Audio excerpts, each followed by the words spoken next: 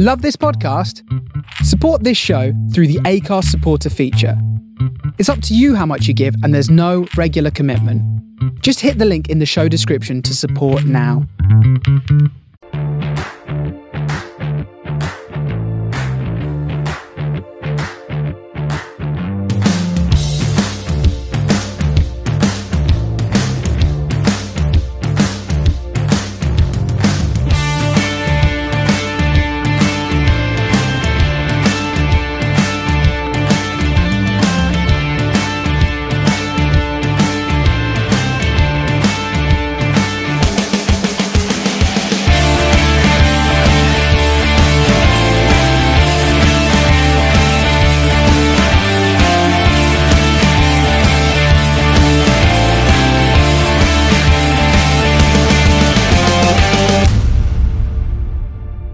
Hello again, welcome to this week's Man in the Post Extra Time. I'm your host Chris. With me this week I've got Monica the Glen, Andy. How are we? Very well, thank you. That was really good timing. You caught me just on the back end of a coughing fit, so this is probably as good as I'm going to sound for the rest of the podcast. Yeah, for any Fast Show fans, Andy's sounding a bit like Bob Fleming, so he'll be on mute a fair bit tonight, won't you? Yes, I will. That's a very good callback. You like that? Yes, I do. We've got Emma Gabriel Garcia. How are you? Fabulous. Fabulous. Super duper. And she's still not following me back on Bluesky yet. It's Jessie. I don't know how to find you on Bluesky. Literally go through your followers list and you'll see me there. Do you want me to do that right now, or should we podcast first? Do it whenever. Okay. Jessie's followed me on Bluesky. Get it up, you Chris. Has she? Yes. I didn't even know you were on there. Have I followed you on Bluesky? Oh, Andy and I have had full Bluesky conversations. Have you? Have you? Go on Indeed. then. Tell the listeners what your Bluesky is. So I can follow. I follow you on. Chris, see if I find out that I followed you on Bluesky and you've not followed me back. Let me try and find you. I cannot believe we're into this drama already. No, you don't. And this is why I don't do social media. Where are you? You don't follow me at all. I feel like I'm going to check. I'm not going to check right now because I feel like I've already derailed this podcast badly. I'm going to check. You have not followed me. I've got 11 followers and your name and neither of Jessie Loesch's name is on there.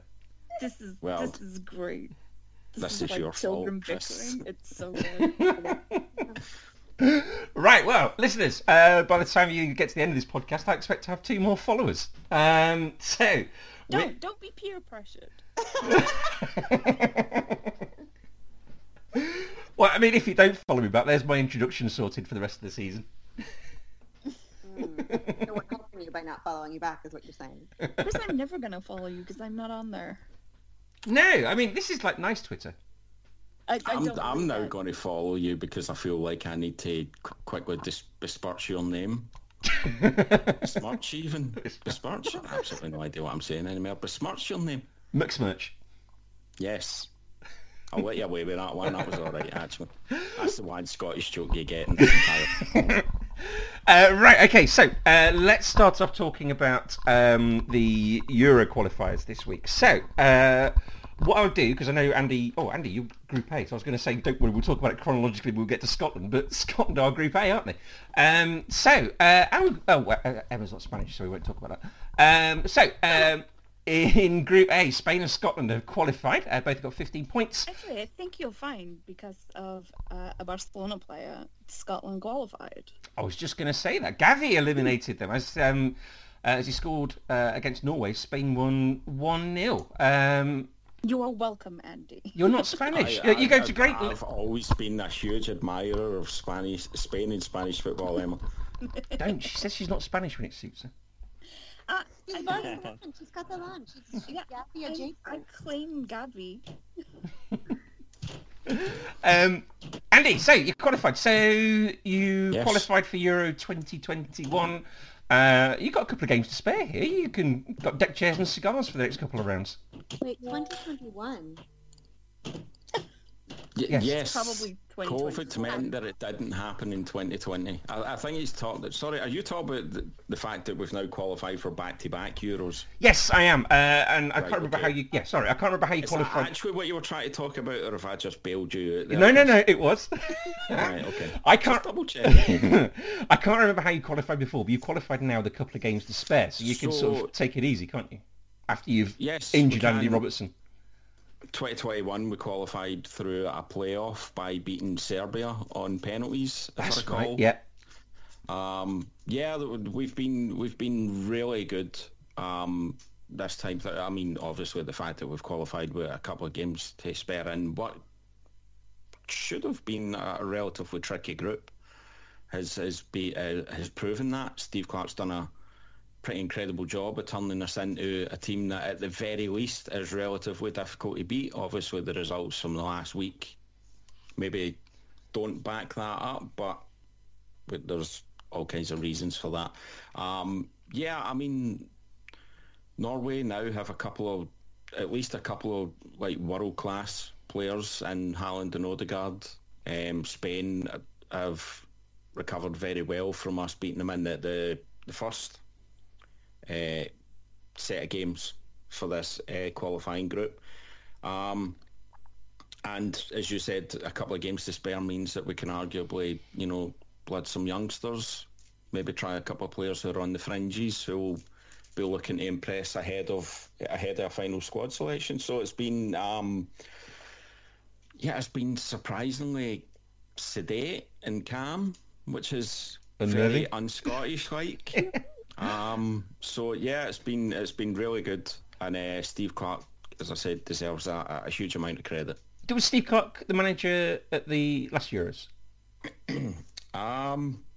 Yes, he was. He's been there a while now. So yeah, he's got a good group of players there. How do you feel? He is getting the... Sorry, on you go. No, sorry. I was just going to ask. Sorry, because I was going to lead on to the players. I was going to say, how does this squad of players compare to the last Euros squad? I imagine it's not a huge amount different, but it's also not a huge amount different. Experience is the main thing. Yeah. Obviously, back then, that's the likes of McTominay and McGinn and so on were already playing Premier League football at that point, but were a couple of years less experienced, obviously, and they're now much better players. John McGinn is firmly established as a kind of key player at Aston Villa, who are top half of the Premier League and so on. Scott McTominay, while he's still something of a fringe player for Man United, certainly doesn't seem to let them down when he does come on. Man United also seem to have twigged to the fact that he's much better in midfield than he is at the back. Yeah, it's just that there's a real kind of camaraderie, which there has always tended to be for Scottish teams, but this time we're marrying it with the results as well, and confidence, breeds confidence. And so I would imagine that more so than at any other time since maybe 1986 or maybe 1990, Scotland will probably go there harbouring real goals of getting out of the group stage for the first time. 1990, who's the European Costa Rica going to be? Luxembourg or someone. Surely not. Surely. I mean, I know that basically every man and his dog can qualify for an international tournament nowadays, but I'm going to say Slovakia. Yeah, I don't know if they're going to qualify or no, but it'll be somebody like that. And since the Euros 2 years ago, Steve Clark, do you feel more confident with Steve Clark as your manager now than you did 2 years ago? Yeah, the one thing, and I still see criticism of it now, is that he's not a terribly expansive manager. He is much more about kind of rigid system and making sure that Scotland are difficult to beat and so on. And I think the main thing is now that we've got players who are experienced enough and good enough to be able to play within that system. He's never going to be a manager who's going to send a team out to win 5-6-0 even against some of the smaller teams. But yeah, he's done a great job. Somewhat prickly in interviews. I know for a fact he's not a huge fan of Rangers, which should annoy me. But as long as he's getting results for Scotland, I don't care. Scotland fan first, Rangers fan second. Always has been the case, and I'm just delighted that I'm actually being able to support a relatively good national team for a change. And when you dance along the sort of banks of the River Clyde next year, as soaking in Scotland's famous victories, are you going to be sort of Ravsey Nesbitt cosplaying, or are you going to be sort of topless with a kilt and ginger wig cosplay? There's no much difference between those two at this point, Chris. But no, I'm a much more sedate football fan these days. I'll be sitting in just duly shaking hands with members of the family and stuff and going, "Good job, guys. Good job." Good job. That'll be it for me, I think. That's Group A done, because nobody else from any of those other countries is on this pod tonight. You? Sorry, go on, Jessie.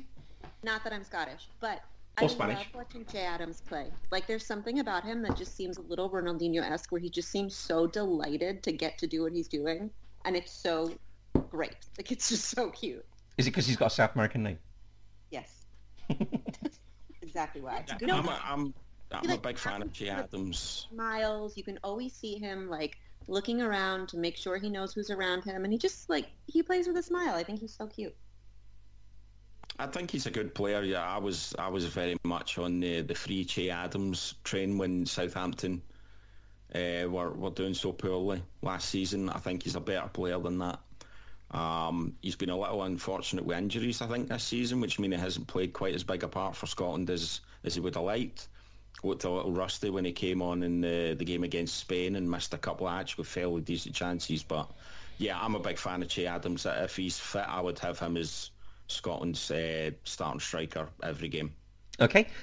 In Group B, France qualified, and a 93rd minute Virgil van Dijk penalty against Greece gave them a 1-0 win. So that is France top on 18 points. Then Netherlands second on 12. Greece are also on 12 points. Group C, England had qualified after coming from behind to beat Italy 3-1. Who saw this game? Did anyone see this or the highlights of this at all? Guys, does Italy need, like, an exorcism? Well, I mean, it's weird for Italy. They've not qualified for the last two World Cups, yet they're Euros holders. But I guess they're in a bit of flux because Mancini left and now Spalletti's arrived, hasn't he? They're like they have not found their footing, or their, like, loud anthem singing, yelling in years. No, and they didn't have Tonali and Zaniolo either, for legal reasons, I imagine. I'm a big fan of Spalletti. Obviously did a fantastic job with Napoli over the last few seasons, and so I'm hopeful he'll turn them around. I've always had something a soft spot for Italy as their league and their national team. Yeah, I hope he'll be able to turn them around. The problem is at the moment, I mean, if we're being completely honest, the kind of group of players they've got that are good enough to play for the national team aren't as good as other teams, such as England, which was proven this week. So, yeah, I mean, I just feel at the moment, in terms of what they've got available to them, they sit a rung below the real kind of top teams. Do you think? Going into that tournament. I think they've got some good players. I think they've got Tonali and they've got Bastoni at the back. They've got DiMarco, who looks decent. Donnarumma in midfield. I think they didn't have Chiesa this time, did they? I feel if you know what teams have these, like,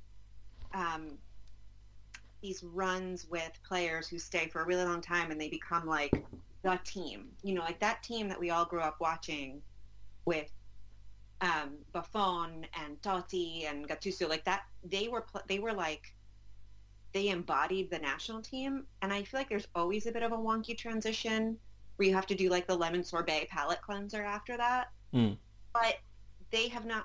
Emma, help me with my food analogy. They, like, I've been trying to do the lemon sorbet for too long, and they're not going to the next course. Did I do it? You did it. That landing? Yes. Yeah. You got it. You got it. Okay. Well. Ukraine play Italy on the 20th of November, so England are top on 16 points. Then it's Ukraine on 13, haven't played 7, and then Italy 10 points, haven't played 6. In Group D, Turkey qualified. Wales and Croatia are in the hunt for second place. Turkey beat Latvia 4-0, and Wales actually beat Croatia 2-1, 2 goals from Harry Wilson. So Turkey top on 16, Wales in second, and Croatia third. Both of those two got 10 points. Group E, Albania top on 13 points. Then it's Czechia, and then it's Poland. So Poland beat Czechia on the 17th of November. Group F. Belgium and Austria qualified. Azerbaijan lost 1-0 to Austria, and Belgium drew 1-1 with Sweden, who are in third place. Group G, Hungary top on 14 points. Then it's Serbia on 13, Montenegro on 8. Lithuania drew 2-2 with Hungary. Dominik Zabolski scored a penalty, and he scored a really nice free kick in the game before as well. Serbia 3, Montenegro 1 with a really nice outside of the boot goal from Alexander Mitrovic. Group H, Slovenia top on 19 points, then Denmark also on 19, Kazakhstan on 15 points. Northern Ireland lost 2-1 to Slovenia. Finland lost 2-1 to Kazakhstan, but Denmark, they did win, but they scored 2 goals against San Marino. But San Marino scored a goal. It was Alessandro Golinucci scored their goal. The only thing I remember about it, I don't remember the goal. I watched the clip. I don't remember the goal, but they celebrated like they'd won the entire tournament. Because they did. And it was cute. It was really cute. Does anyone follow the San Marino Twitter account? Oh my God. It was as if San Marino took over the UN and the world. And everybody. It was Did so they great. lose their minds? Their fucking minds. It was fabulous to watch. We are all now citizens of San Marino because we're talking about it. And they equalised as well. It wasn't like also say. Go on. No, I was just going to very, very quickly say the best thing about the San Marino account recently was the just very random fuck Mason Greenwood that they tweeted a few weeks back. So kudos to that Twitter account for that. Yeah. Well, San Marino. And when they scored, it was to equalise as well. It wasn't as if it was a consolation and a 6-1 loss or something. Kasper Schmeichel was losing his rag at the ball boy as well, telling him to hurry the F up and give him the ball. How badly did they end up losing? It was 2-1 in the end. Yeah, that's not too bad. Yeah. In Group I, Romania top on 16 points, and Switzerland on 15, Israel on 11.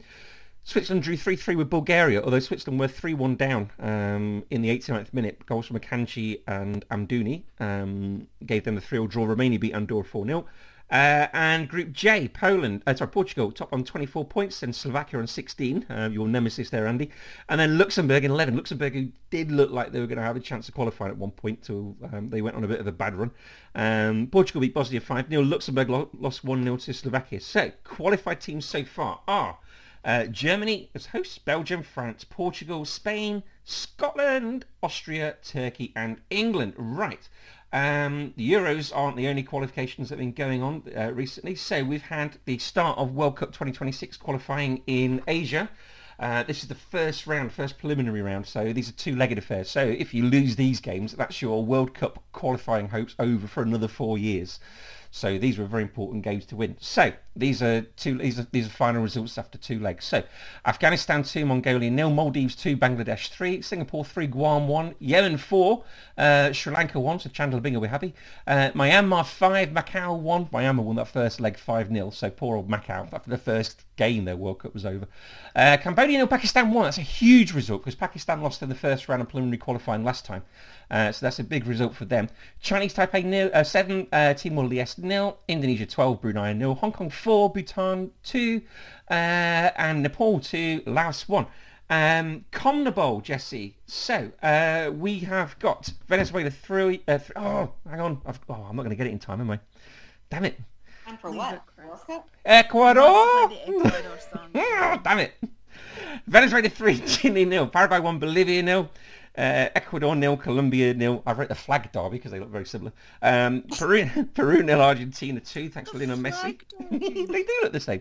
But all eyes were in Uruguay, weren't they? Before you do it, let me be professional for once in my entire podcasting life. Here we go. Wow, Chris. What a shocker that Bolivia lost at home. It's basically the only place they can ever win. Okay, they were away. The first one. Yeah, that was last week. We're not. I wasn't here for that. I'm being professional. Shut up. They lost the first one at home. We didn't do last week. So Uruguay 2, Brazil 0. So if I just read this, sorry. I don't care. Okay. Jesse, Uruguay 2, Brazil 0. So Darwin Núñez opened the scoring for Uruguay, followed by a second goal from De La Cruz after some really nice work from Darwin Núñez after he sort of fell over and managed to cross. But Brazil were denied a penalty, weren't they? I don't care. Also, no, we were denied a penalty in the match last week. We're not talking about that. We are reveling in my glory. I haven't seen it, but it was 100% not a penalty. It absolutely was a penalty. My favorite person on the planet. And it wasn't. It wasn't. It but was. Can we just talk about Neymar, is that right? In his ACL, is that what you're going to talk about? Or Brazil? Header? Brazil hitting the crossbar, is that what you're going to talk about? No, can we talk about the header? Can we talk about Nunez just looking down and being like, you know what I'm going to do? I'm going to hit this belly button height ball with my fucking head and put it right into the center of the net? That was a really good goal, actually, considering how tall he is.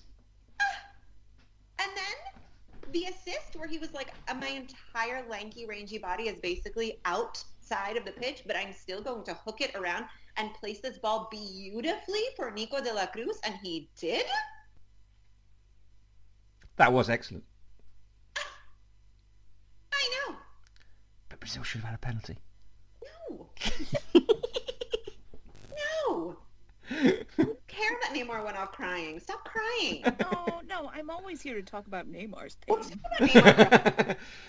Yeah, This is the first time in my entire lifetime that we have beaten Brazil at home. Is it? And yes, and my father was in the stadium, so I immediately called him. I was like, Was he? No.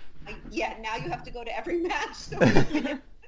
So, go on then, talk us through your dad's experience at the stadium. I wouldn't have mentioned the Brazilian penalty if I'd known all this. Oh, really? That's what it takes? Yes. He and one of my aunts and my cousin and his adorable girlfriend, Lucia, were all in the stadium. They got there early. They bundled up because it's like Uruguay cold, not human cold, but you would have thought it was like the Arctic.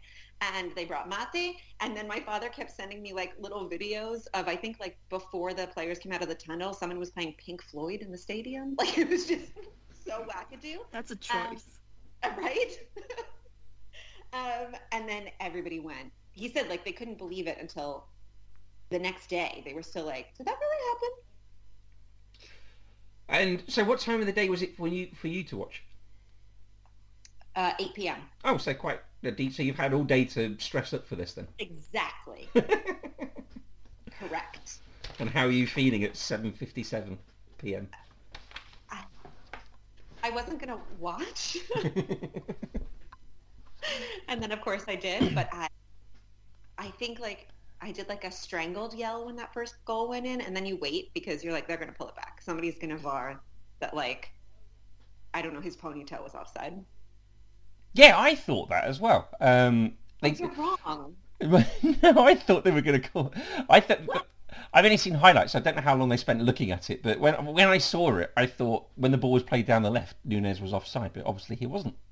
I kept thinking, like, we did not play at all well the match before this against Colombia. And I was really pissed at Bielsa because his choices didn't make sense to me. He was sort of strangling our front line. We got lucky in the last minute with that penalty. If not, like, we did not play well. And I thought, like, oh, I'm stuck with this fucker. Who's going to do it to my boys?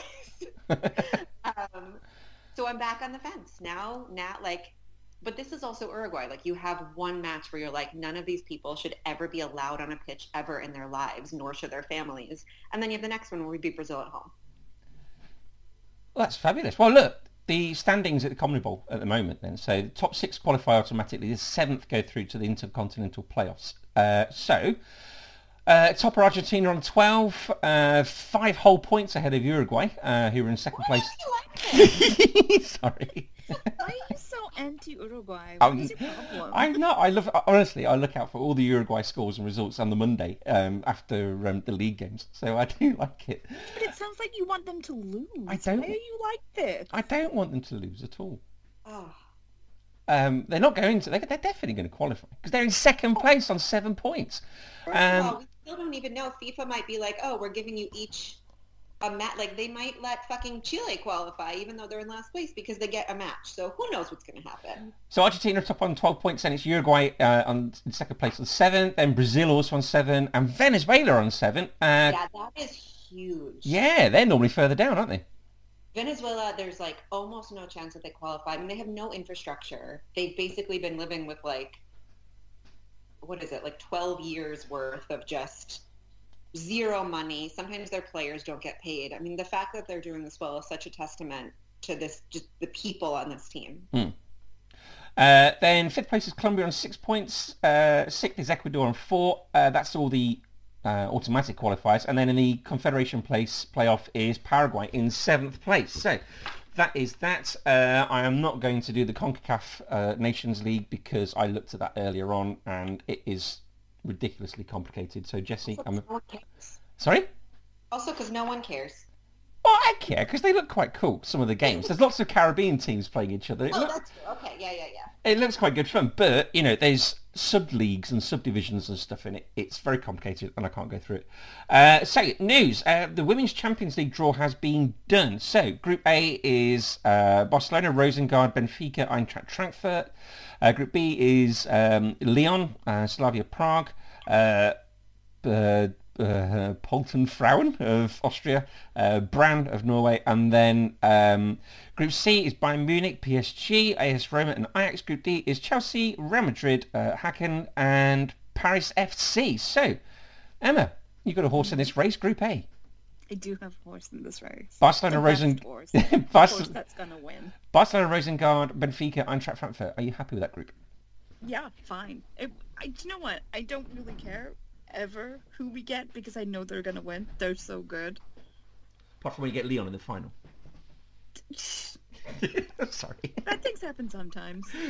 Yeah, they do. But you're okay with this, so you've avoided all the people you wanted to avoid and everything. They will be fine. Yeah.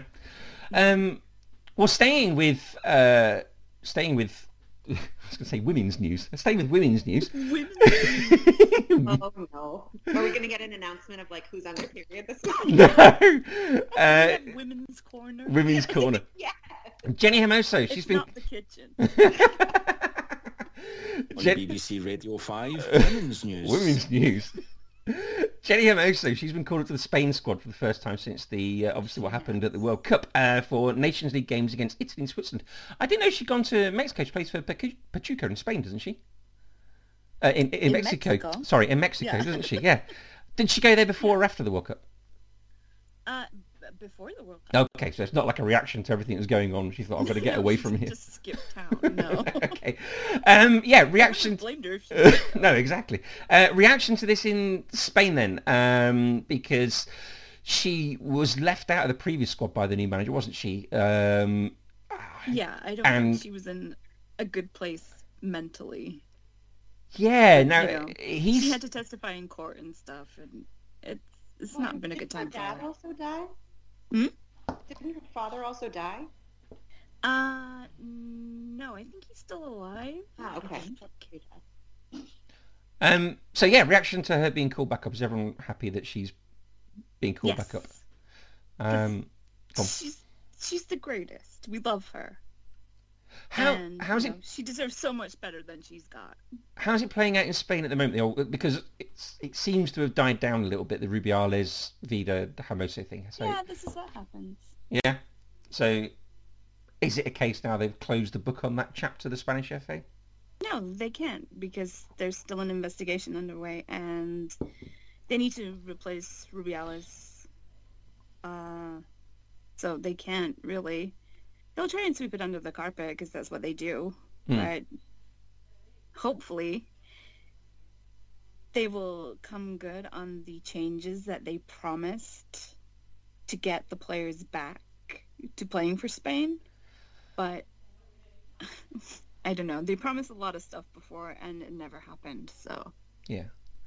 And Rangers news, you've got a new manager, Andy. It's Philippe Clement, am I right? Former Monaco manager. Correct. He Perhaps more Germany as well, importantly, former Coventry City central defender. Oh, really? Apparently. I think he played there in mid-90s. Oh, okay. No, that can't be right. That's far too... He would have been about 13 at that point.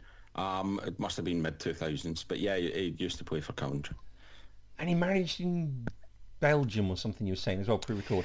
Yeah, so he had a fairly... relatively speaking, meteoric rise in that he got the Genk job, got them to the league title in his first season, was immediately poached by Club Brugge, where I think he then won 3 in a row. and then he went to Monaco, and he got Monaco into Europe in his first season there, and then unfortunately didn't have a great second season. They let him go. He's been unemployed since, and I think that probably played a part in why we went for him over the other front runner, who is believed to be Kevin Muscat, who's currently managing Yokohama F. Marinos in Japan, and who had apparently indicated he would want to see out the season there, which would have made him unavailable until December. But I'm actually happier with Clermont than it would have been Muscat. I think he's got a good track record.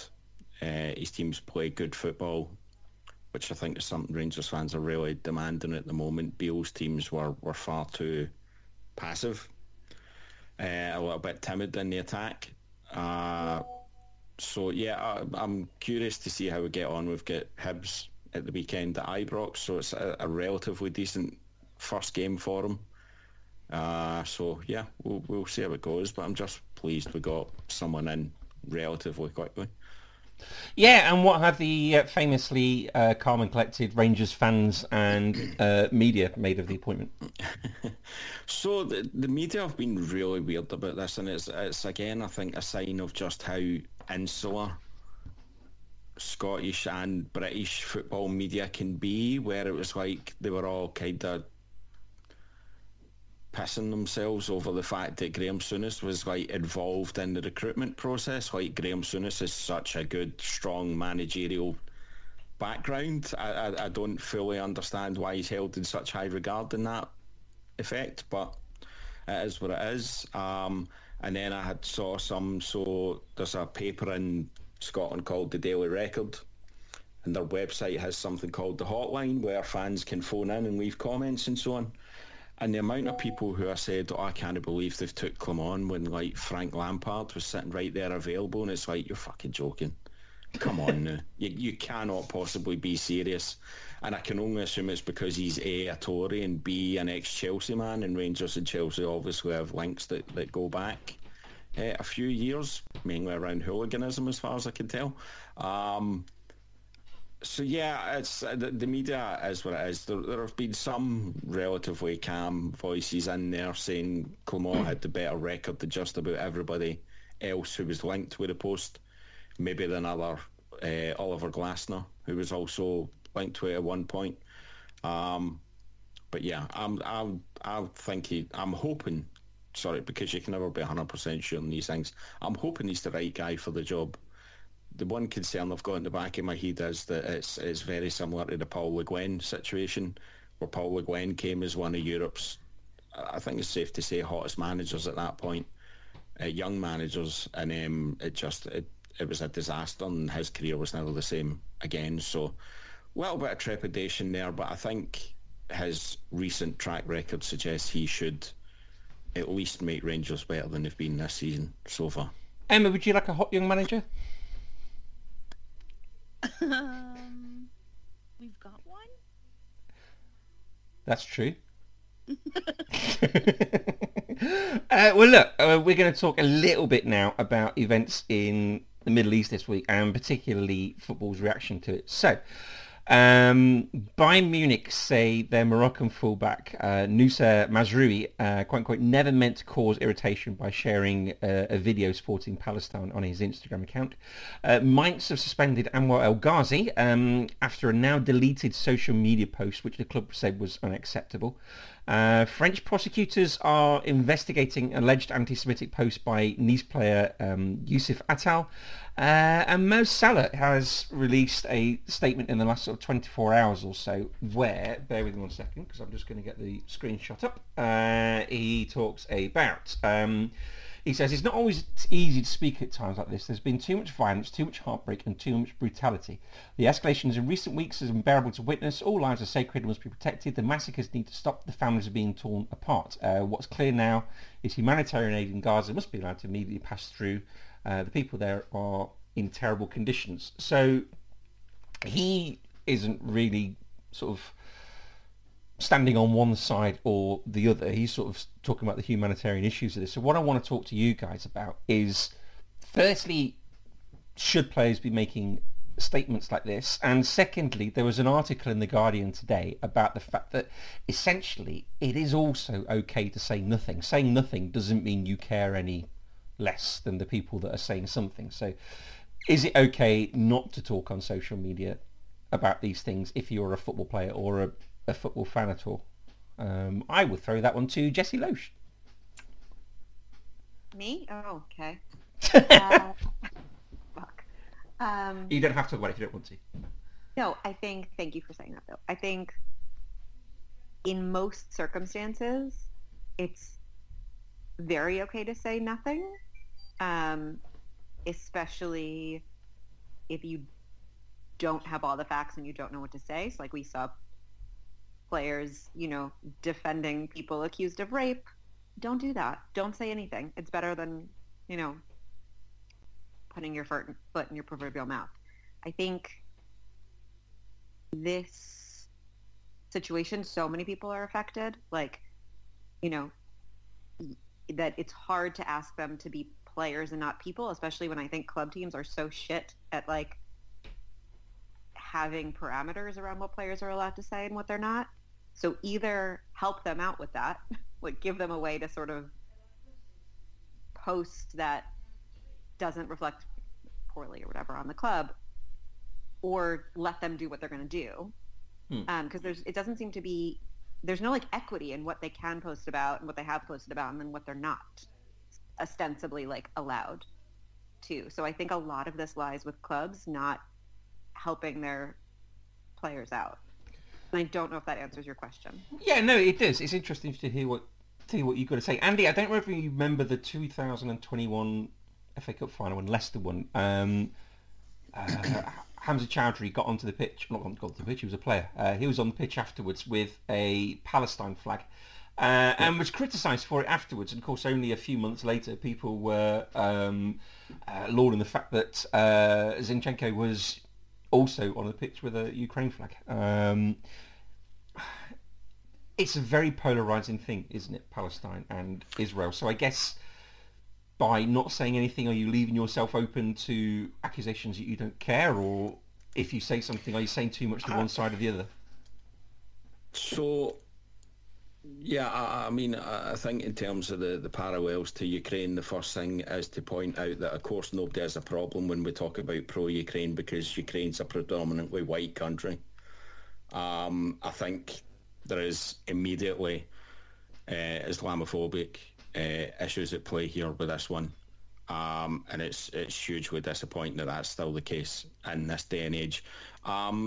Generally, I don't think people should be afraid that if they don't say anything, they're being seen as cowardly or so on. I think that it is more than okay. They're football players. I'm sure they have views, but if they don't want to share those publicly, they shouldn't be made to do so. What I would say is that when the media has been so blatantly pro-Israel in this case, then I think it's actually quite important that we see some of these kind of public figures, regardless of the field they're in, coming out and being pro-Palestinian. I think the issue again that is the media finds it too easy to conflate pro-Palestine with pro-Hamas. That's not the case. Nobody is condoning what Hamas did in Israel. It's just there are almost parallels to the trans issue here, where Palestinians, by and large, just want to live their lives and they want to be able to do it in peace, and they're not being allowed to do so. And they're now finding themselves. We had the situation over here, Chris, you'll be aware of it, where that Bampot Richard Madeley asked a Labour MP with Palestinian roots if she was somehow aware of the fact that Hamas was going to launch its attack in Israel, which is disgusting and really horrible. And I don't know. Again, I find myself siding with the minorities in this case. I think they're the ones who are being put up upon. I feel really sorry that the Palestinians are suffering so greatly during this. And I'm happy when I see some people coming out and be pro-Palestinian, because again, none of them are being pro-Hamas. Again, just to make that very clear. Yeah, they should be allowed to say what they want, and they should have to deal with the consequences. Especially when up here we've got a case where Nir Baton, who was an ex-Celtic player, basically came out and criticised Celtic fans for having pro-Palestinian messages at their last game before the international break. There's now talk that Leah Bada, who's a current player there, may look to leave for similar reasons, and it's like, I don't know. I realise I'm just talking in circles here, but basically, yeah, I don't think people should be afraid to speak on these things, and I'm just glad that Palestine does appear to have some people willing to say as much. Yeah. During this, and I'm going to shut up now. I'll end up talking myself into some kind of trouble. I'll just come to you briefly, Emma, because on your 11 pieces of me, which was when you pick your not best players but favourite retired players, you picked Olguer, wasn't it? Who was the player that refused to play for Spain and played for Catalonia instead. You picked him because you really liked that stance of his, didn't you? Is it important to you that? Yeah. Is it important to you that players do show an opinion on something such as this, or are you just as happy for them to keep quiet? Have they got an obligation to say something? They don't have an obligation to say something. If you are not informed and can make your point coherently or without getting your words misconstrued, then go for it. But you just have to be prepared for the fact that if you pick a side, it's going to be the wrong side for somebody else. And people are going to come back at that, aren't they? Because that's just how it works. But I'm more than happy for people to be silent on the subject if they don't understand it. And that's fine. People should do that. People who don't understand things really shouldn't comment on them. When did Olguer make those comments? While he was still a player. Which was? In the 2000s. So, do you think if he had... was there a case of him getting away with saying those comments to some extent because there was no polarising social media? If he said those same comments now, would they be received differently in Spain, or how were they received at that time by non-Catalan Spaniards? I think he'd have probably had more hate directed his way if he'd made those comments now as a player. Especially after what happened, with the election that we had for the referendum that we had for independence, and then they sent the tanks in and stuff. It's difficult because it's not really the same situation as Israel and Palestine. I think that he would... I'm trying to phrase it right. That's okay. You don't have to. You don't have to if you want. I can't speak for him, obviously. No. But I'm fully behind people who want to express their view. Even if that's something you might disagree with, that view. Yeah, because that's the freedom of speech, right? Yeah. I don't have to agree with it. But if that's your view, go for it. Okay. Right. Should we move away from that? Well done, everyone. It's like a minefield. Right. It is. What Andy said is so important, though, that to be able to distinguish the people from people in power, and because the people in power have so successfully dehumanized and kept separate groups of people, that's how violence can happen, because you other them and then you don't, not you, but yes, people do not see them as people. And that was really successfully and terrifyingly done. Yeah. Yeah, look, Olaguer, he did have death threats made against him for expressing his views, even then. What? And it's just so much easier for people to access a platform to threaten somebody now for their views and even track them down. Yes. So it's like playing a dangerous, a dangerous game, I guess. Yeah, I guess so. Right, we'll tell you what, we'll move away from this. Listeners, as Bill Hicks once said, dick jokes are on the way, so don't worry. We've always got those. Okay, so club games are coming back to Europe and everywhere else this weekend. So in Spain, Real Madrid are top on 24 points. Then it's Girona on 22, Barcelona 21, and then Atleti on 19. So it's Sevilla versus Real Madrid, who've got a new manager, and Sergio Ramos is playing against his old team with his new old team. I thought you meant Real Madrid. For a second, I was like, wait, what? No, Sevilla got a new manager, haven't they? Yeah, the former Uruguay manager. Yay! There you go. Diego Alonso.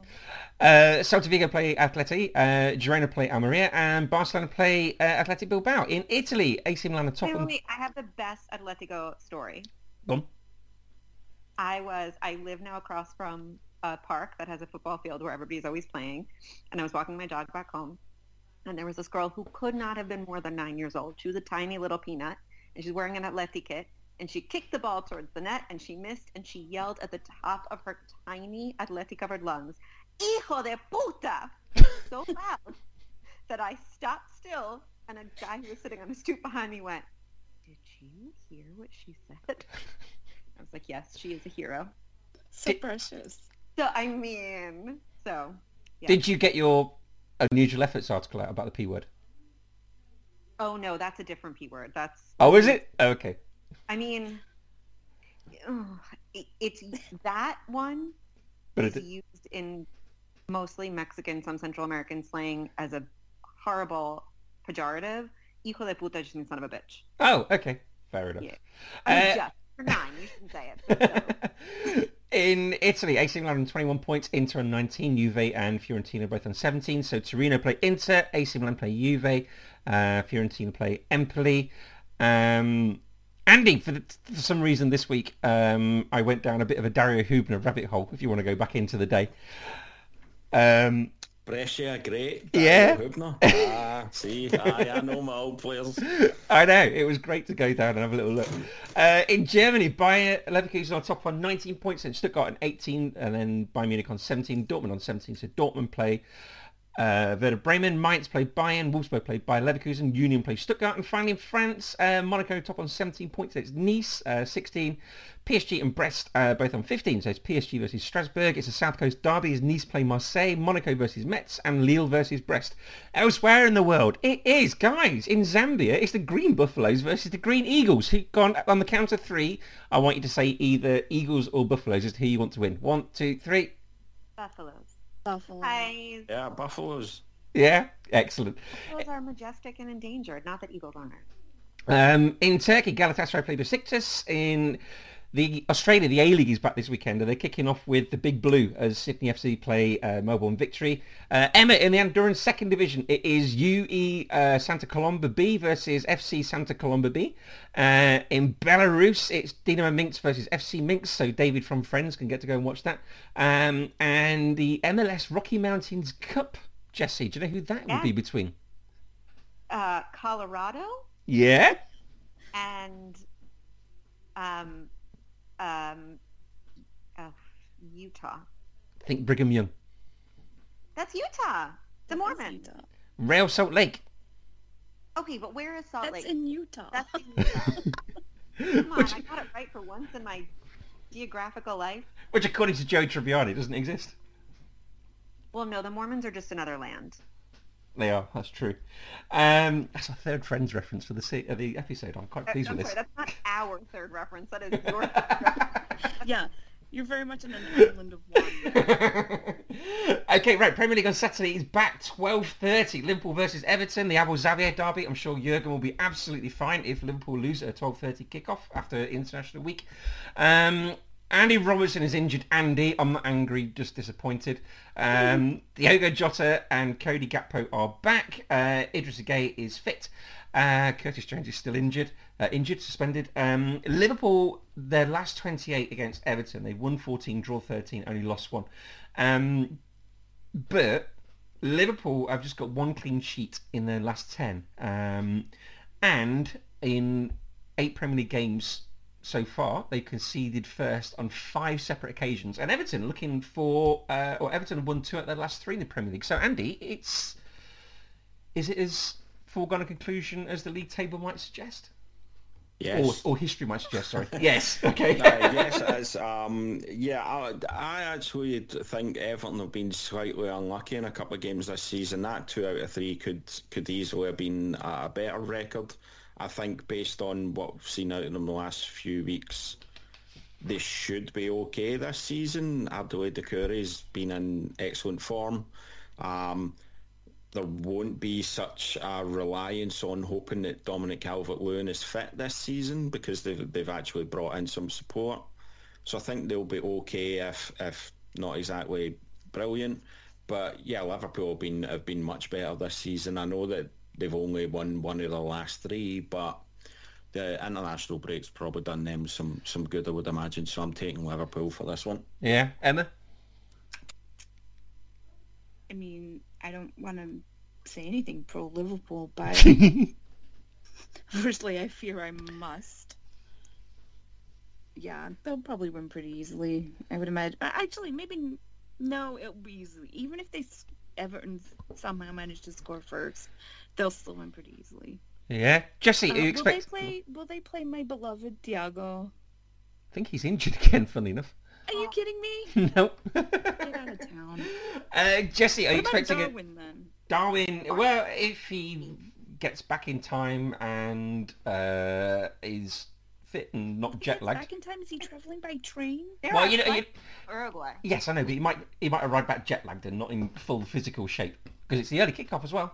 I think he probably had one of those. I think he was probably able to sleep on the plane. We'll drink extra mate. He will be fine. Yeah. Jesse, are you expecting a Sean Dyche masterclass? I mean, when am I not expecting a Sean Dyche masterclass? More appropriate question. I mean, I'm going to go the opposite of Emma and say, even if Everton score first, you guys will be fine. Okay. And that might do you better because then you'll have your oh no, our back is up against the wall. We need to prove ourselves mentality. Yeah, okay. And still win 4-1. Yeah. 3 o'clock games then is Bournemouth versus Wolves in the Neil Masters derby. Bournemouth have got 0 Premier League wins so far. They've only scored 5 Premier League goals, which is the lowest, and they've got the lowest shot conversion rate as well of 5.3%. Will Gary O'Neill be looking for revenge? Basically, he sort of kept them safe, Bournemouth safe last summer, and then was hoofed out, wasn't he, for their new manager, whose name I can't remember. And Wolves are unbeaten. That's the one. And Wolves are unbeaten in their last 3 Premier League games. So, Emma, how can you see this going? Do you know what? I kind of hope he gets revenge. Because I like a good revenge story. Yeah. Are you a dish served cold or very hot person when it comes to revenge? I'm Spanish. It's always hot. What about gazpacho?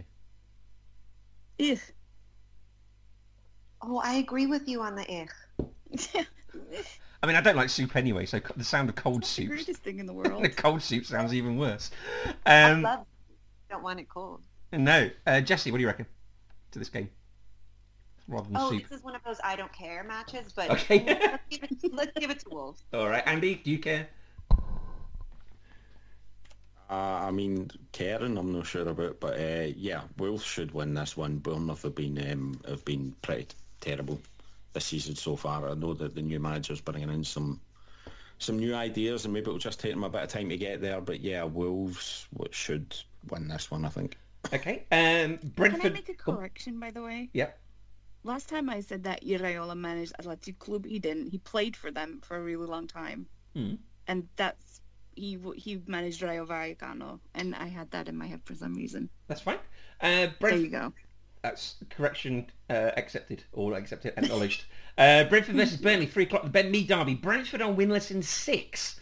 But they have scored first in 4 of their games, so they've got 11. They've dropped 11 points from winning positions so far this season. I don't know if you remember, they were 1-0 up to like the 93rd minute against Manchester United before the international break. So I guess, Jesse, the international breaks come at a good time for Brentford. They can have a bit of a reset and maybe work in training on not conceding these incredibly late goals and conceding after they go ahead. I know, we were all, and by we, I mean every single person in the world, was so excited that they went up against Man United. Hey, Jesse, was that when you cursed them? Yeah. Oh my God, that was my... apology to everyone on the entire planet. Oh, no. We'll not do it again. Emma? Jesse jinxed them so hard. You know, I should know better because we have a saying in my house, falta mucho tiempo, because my father at one point when we were up, I think 3-0, jokingly said, falta mucho tiempo, and we tied. So now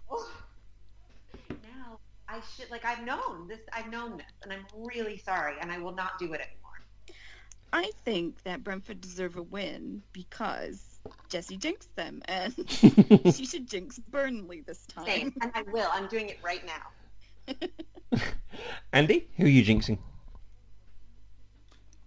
I'll jinx Burnley by picking Brentford. I think that's more on Burnley than it is Brentford at this point. I think the one thing we all expected was that Burnley would come up and play some pretty decent attacking football, and they've got 7 goals in 8 games, while also conceding, I think it's 20 at the other end. They've been really poor. Weren't able to bring back a couple of the players who got them up last season. Brentford are too good for them. Okay. Manchester City versus Brighton, 3 o'clock in the Gareth Barry derby. Rodri is back, which is good news for Manchester City because they are unbeaten in 35 games with him playing. John Stones and Matoma have recovered from injury, so they're both expected to play. Brighton have never won in the Premier League at Man City. Their aggregate is 24-3 against. But, of course, City lost their last 2 of the league. They lost to Wolves and they lost to Arsenal, Andy, didn't they? So... given Brighton's poor record here, Rodri back, do you think this might be a tough win for Man City? Yeah, I think Rodri being back is huge for City. He is the best defensive midfielder in the world, in my opinion, and is a huge part of what allows their other midfielders to go and do what they need to do at the other end of the pitch. So him being back, assuming he's up to something close to top speed, will be enough to see them past Brighton, I think. All right. Emma, how well regarded is Rodri in Spain? Very. He's like the best player in the world at what he does. He's incredible. So, I can't remember where City bought him from. Where did they get him from? I can't remember. Has he been marked out for... Was it Valencia? Was it? Has he been marked out for quite some time as a player to watch, or is it surprising that he's done so well at City? No, not surprising at all. Everyone got talent. Everyone was expecting big things. Yeah. Okay. I'm here for Pep talking up De Zerbi, though, as the next Manchester City manager. Oh, okay. I've got time for that. Yeah, I like De Zerbi. I was a big fan of his Sassuolo team, so I think he deserves good things. He does deserve good things. Unfortunately, he will not get them this weekend, but he does deserve good things. Does he look a bit too much like David Guest, though? I don't know who that is. He's Elton John's husband. That's David Furnish. Wait, David Guest? David Guest is Liza Minnelli's David Guest is Liza Minnelli's husband. Maybe that's who I'm thinking of. One of those two. Doesn't look that much like David Guest, does he? No, but the only Surely thing no. David Guest is that horrible kiss when he looked like he was trying to suck her soul through her mouth. Well, let's move on from that one quickly. Oh, wait. David... okay, right. The guy who kind of looks like a melted waxwork? Yes, exactly. Right, okay. No, he doesn't look like that. Fair enough. Jesse, Man City, Brighton. Oh, you guys, you know I love Brighton so much. Oh, Jesse, I've got a stat for you. Sorry, I forgot to read this one out. Okay. Erling Haaland has got 1 shot in City's last 2 games. Does that have any effect on what you're about to say? Maybe that's because people keep calling him Eric. No, because he still annoyingly does other good things, and they have 97,000 other effective players. Fair enough. Okay, Newcastle versus Crystal Palace, 3 o'clock in, I don't know if you remember, Andy, the Johan Kebab derby, if you remember that Joke in Ear interview. Good old Joke in Ear, the daft racist. So Sven Botman and Alexander Isak are doubts with Newcastle. Sandro Tonali will be available. Their last 14 meetings have been 15 goals, so expect this one to be far down the list on Match of the Day. Since the start of last season, this is quite an interesting stat. Since the start of last season, Kieran Trippier has created 89 chances for Newcastle from set pieces. That is 28 more than the next nearest player in the top 5 leagues. If anyone does, sorry, we should never have given him away. No, not with stats like that. I mean, I don't do FPL this season, but if you guys do, then you should definitely pick him.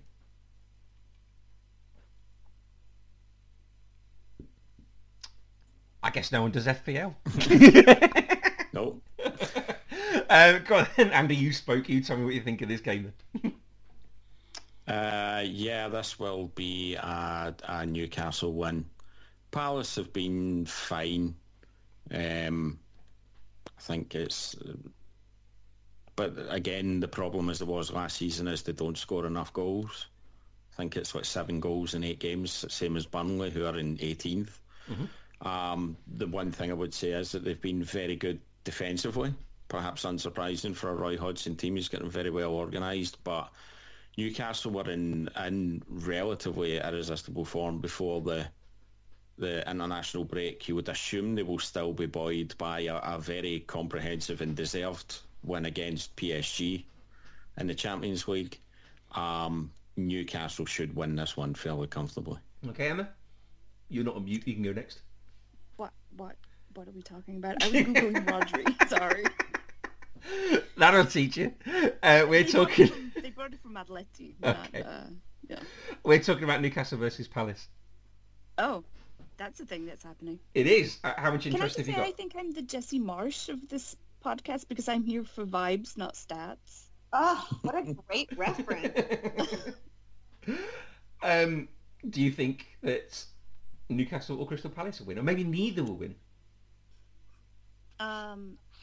Did you say Isak was playing? He's a doubt. I love that kid. I think he's great. That's a shame. I still think Newcastle will win. Yeah, Jesse? I mean, I don't Vibes, when you Chris, look vibes. at the dogs in the back making noise. I just want to say that. And I didn't know if Ross would be mad if there was background dog snoring. Yeah, Newcastle are going to win. I think he'll be fine with dog snoring. I feel like our audience are here for dog snoring. Forest versus Luton, 3 o'clock in the Gary Parker derby. He was a good player, wasn't he, Andy?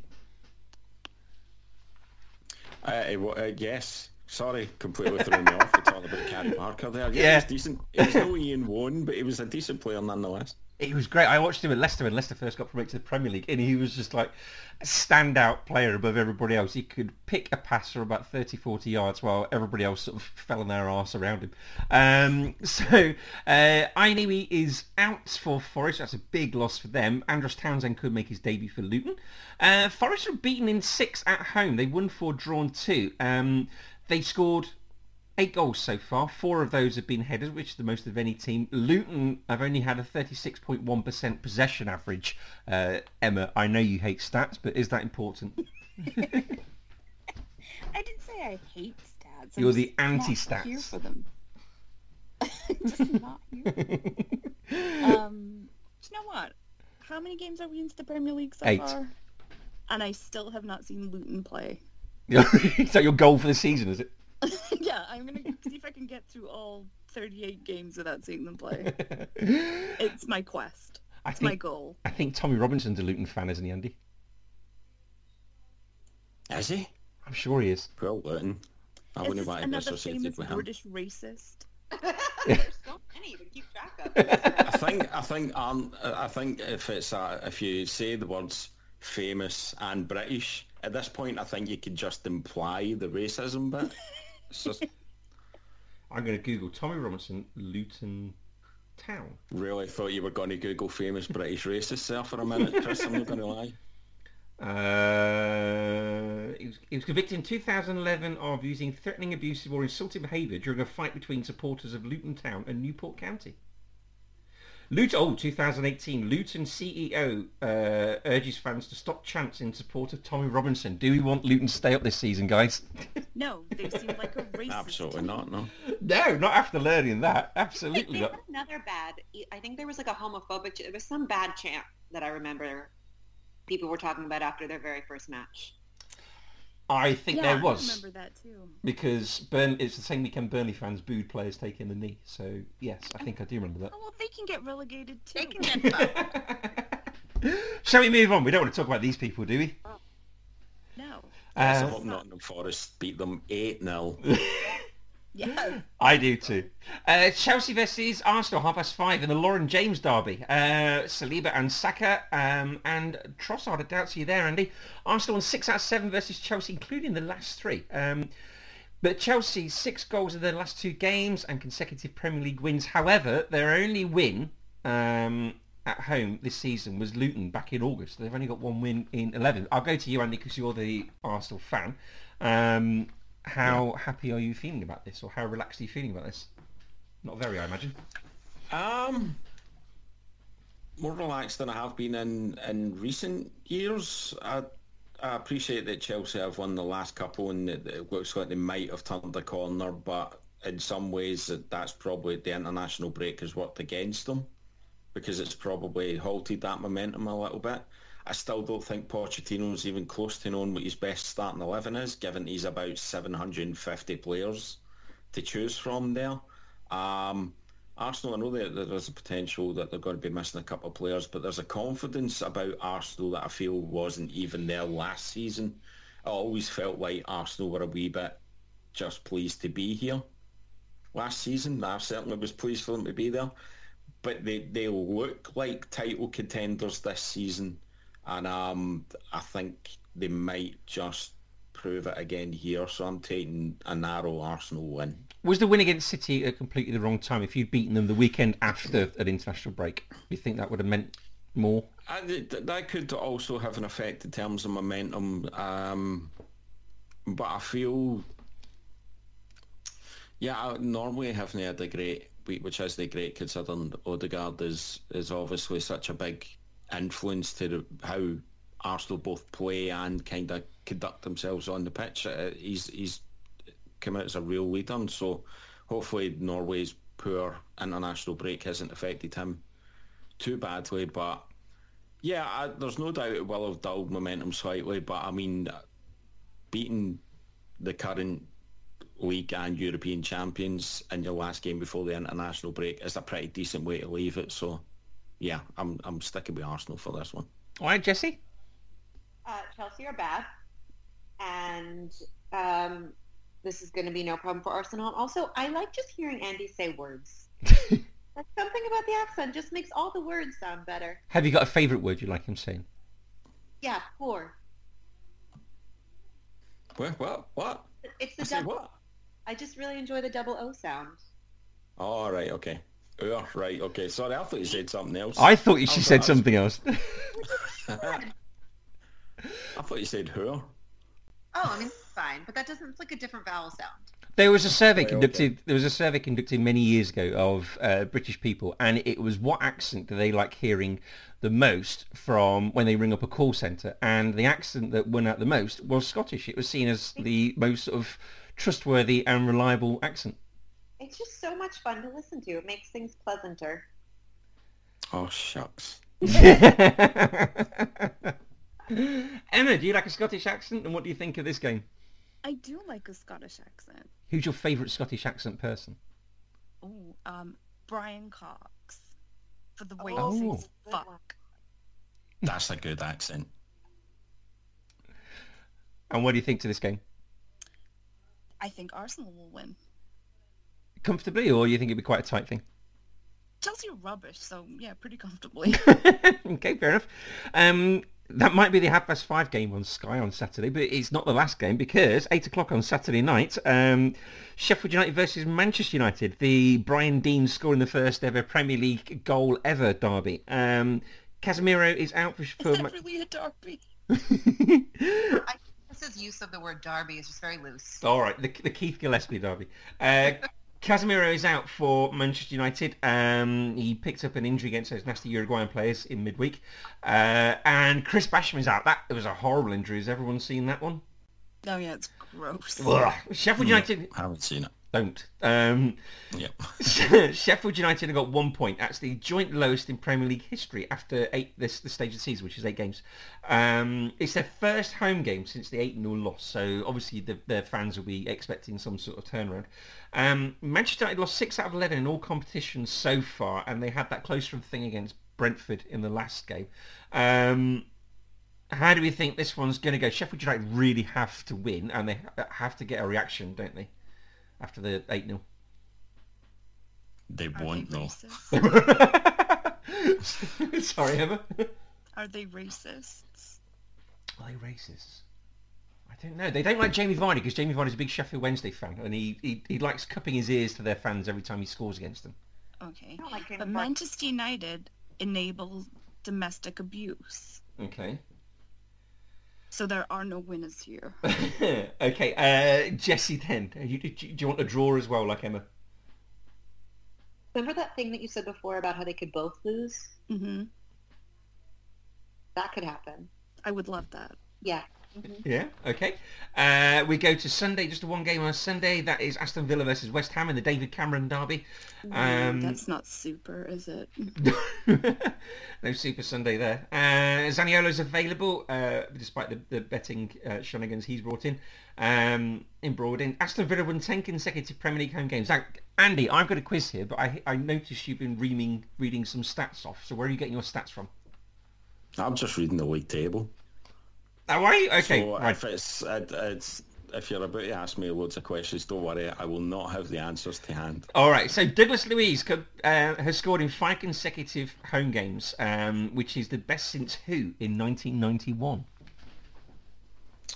1991, I will say Lee Chapman. For Aston Villa. Did he play for Aston For Villa? Aston Villa, sorry, I thought you said just in general. No, sorry. For Aston Villa, I will say Daly and Atkinson. No, sadly not. Big Ron sang a song about him. It's up to you, Dwight York. Ah, right, okay.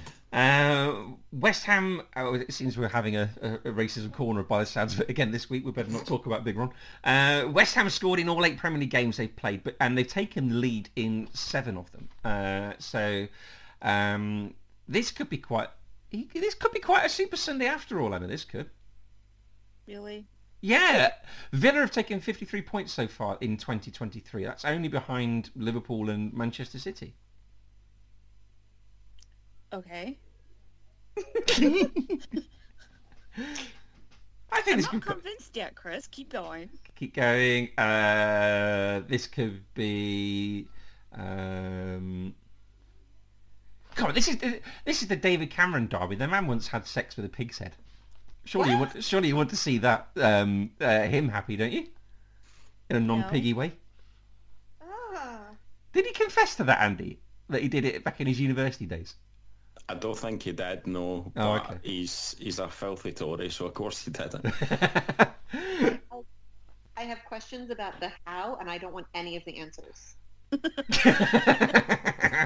Well, let's move on quickly then, so you don't get them. So we go to you guys, Jesse. Monday night, Spurs versus Fulham in the Clint Dempsey derby. Son and Romero are available.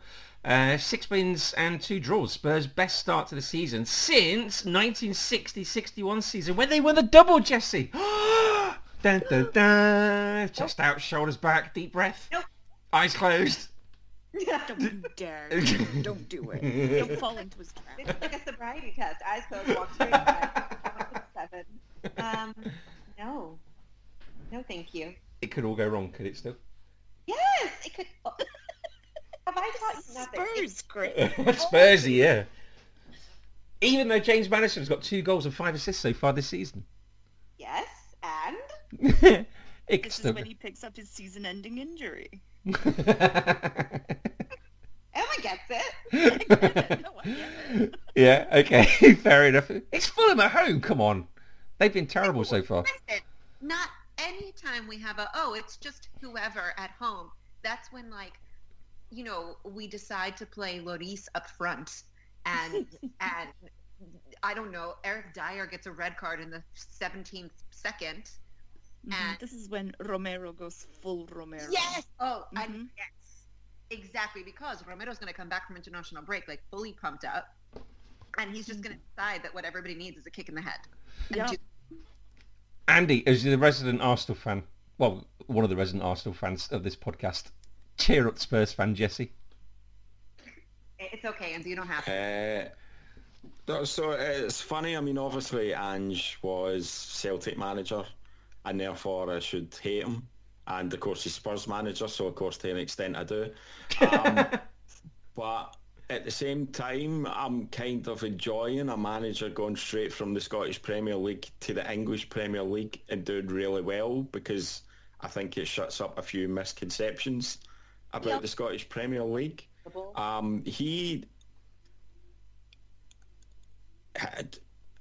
His teams play good football. His Spurs have been very good. I don't think you can say anything other than that. Yeah, there's been a couple of games when they maybe got a little lucky, and you will get that from time to time with Postecoglou teams where it will be, can we score more goals than you? And they won't always come out on the winning side of that. But, I mean, Fulham are almost the dictionary definition of milquetoast. And so, yeah, I'll be staggered if Spurs don't win this game comfortably. I hope Richarlison does well, because he like almost immediately after the Uruguay match posted this heartfelt, like, it's all on my shoulders. I didn't play well. I have to do better. I owe the people of Brazil better. And that poor man needs like therapy and a vacation and a handful of goals. So he just I feel like he needs a hug at the very least. Yes. Yeah. Like I need him to remember that he's just one person. It's okay. I think he's actually got the perfect manager for that. Postecoglou will not tolerate media getting on at him about poor form and so on. Behind the scenes, that I don't think there'll be a better manager in world football at being able to put an arm around someone and say, block it all out. You just do you. It'll turn. I hate the fact that I don't hate Spurs this season, because I too also really like Richarlison.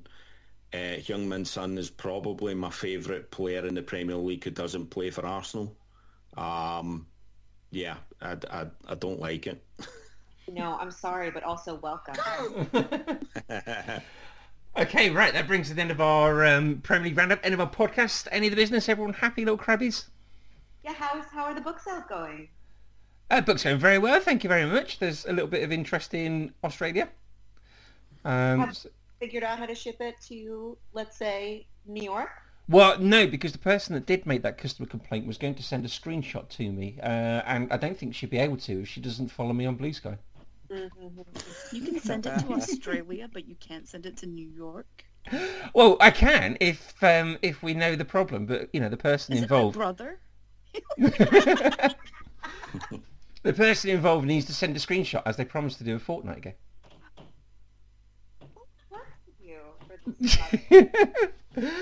Well, look, okay, so we are Man of the Post. You can follow us at Man of the Post on Twitter and Instagram and Facebook. If they want to follow you on Twitter, Andy, how do they do that? I wouldn't even recommend it anymore. That place is a shithole. Don't follow me on there. Follow me on Bluesky. You can get me at Side Tyson. Emma, how can they follow you? There must be somewhere they can follow you. I mean, no. I'm not encouraging that at all. Nope. Jessie Loesch, how do they follow you and so you don't follow them back? Well, I did the Emma and Adam and got off Twitter because just too many Nazis. But Chris, you didn't mention they could also follow Men on the Post on Bluesky as well. Can they? Oh, they can. Yes, they can. That Man on the Post, I imagine. Yeah. Probably. How can they follow you? You can for those of us who should be. Well, I'm still on Twitter at CHigano77. I think I'm on Bluesky at the same thing as well. So you can follow me there as well. Doesn't your book also have its own account? My book has its own Twitter, e-goalpost. You can follow it on there where I keep forgetting to post stuff. I mean, geez, are we your manager now or what? You are. You need 10%. Do you want me to take over that account for you? That would be lovely. Actually, yes, that'd be I'll send you some details of what I want. You have to watch some specialist football, though, I will say. Hard pass. I'm out. And I'll just take over the Men on the Post Bluesky account since currently it's doing nothing. Okay, sure. You can do that. We'll send you the details to that. Right, guys, thank you ever so much. And always remember to keep your man on the post.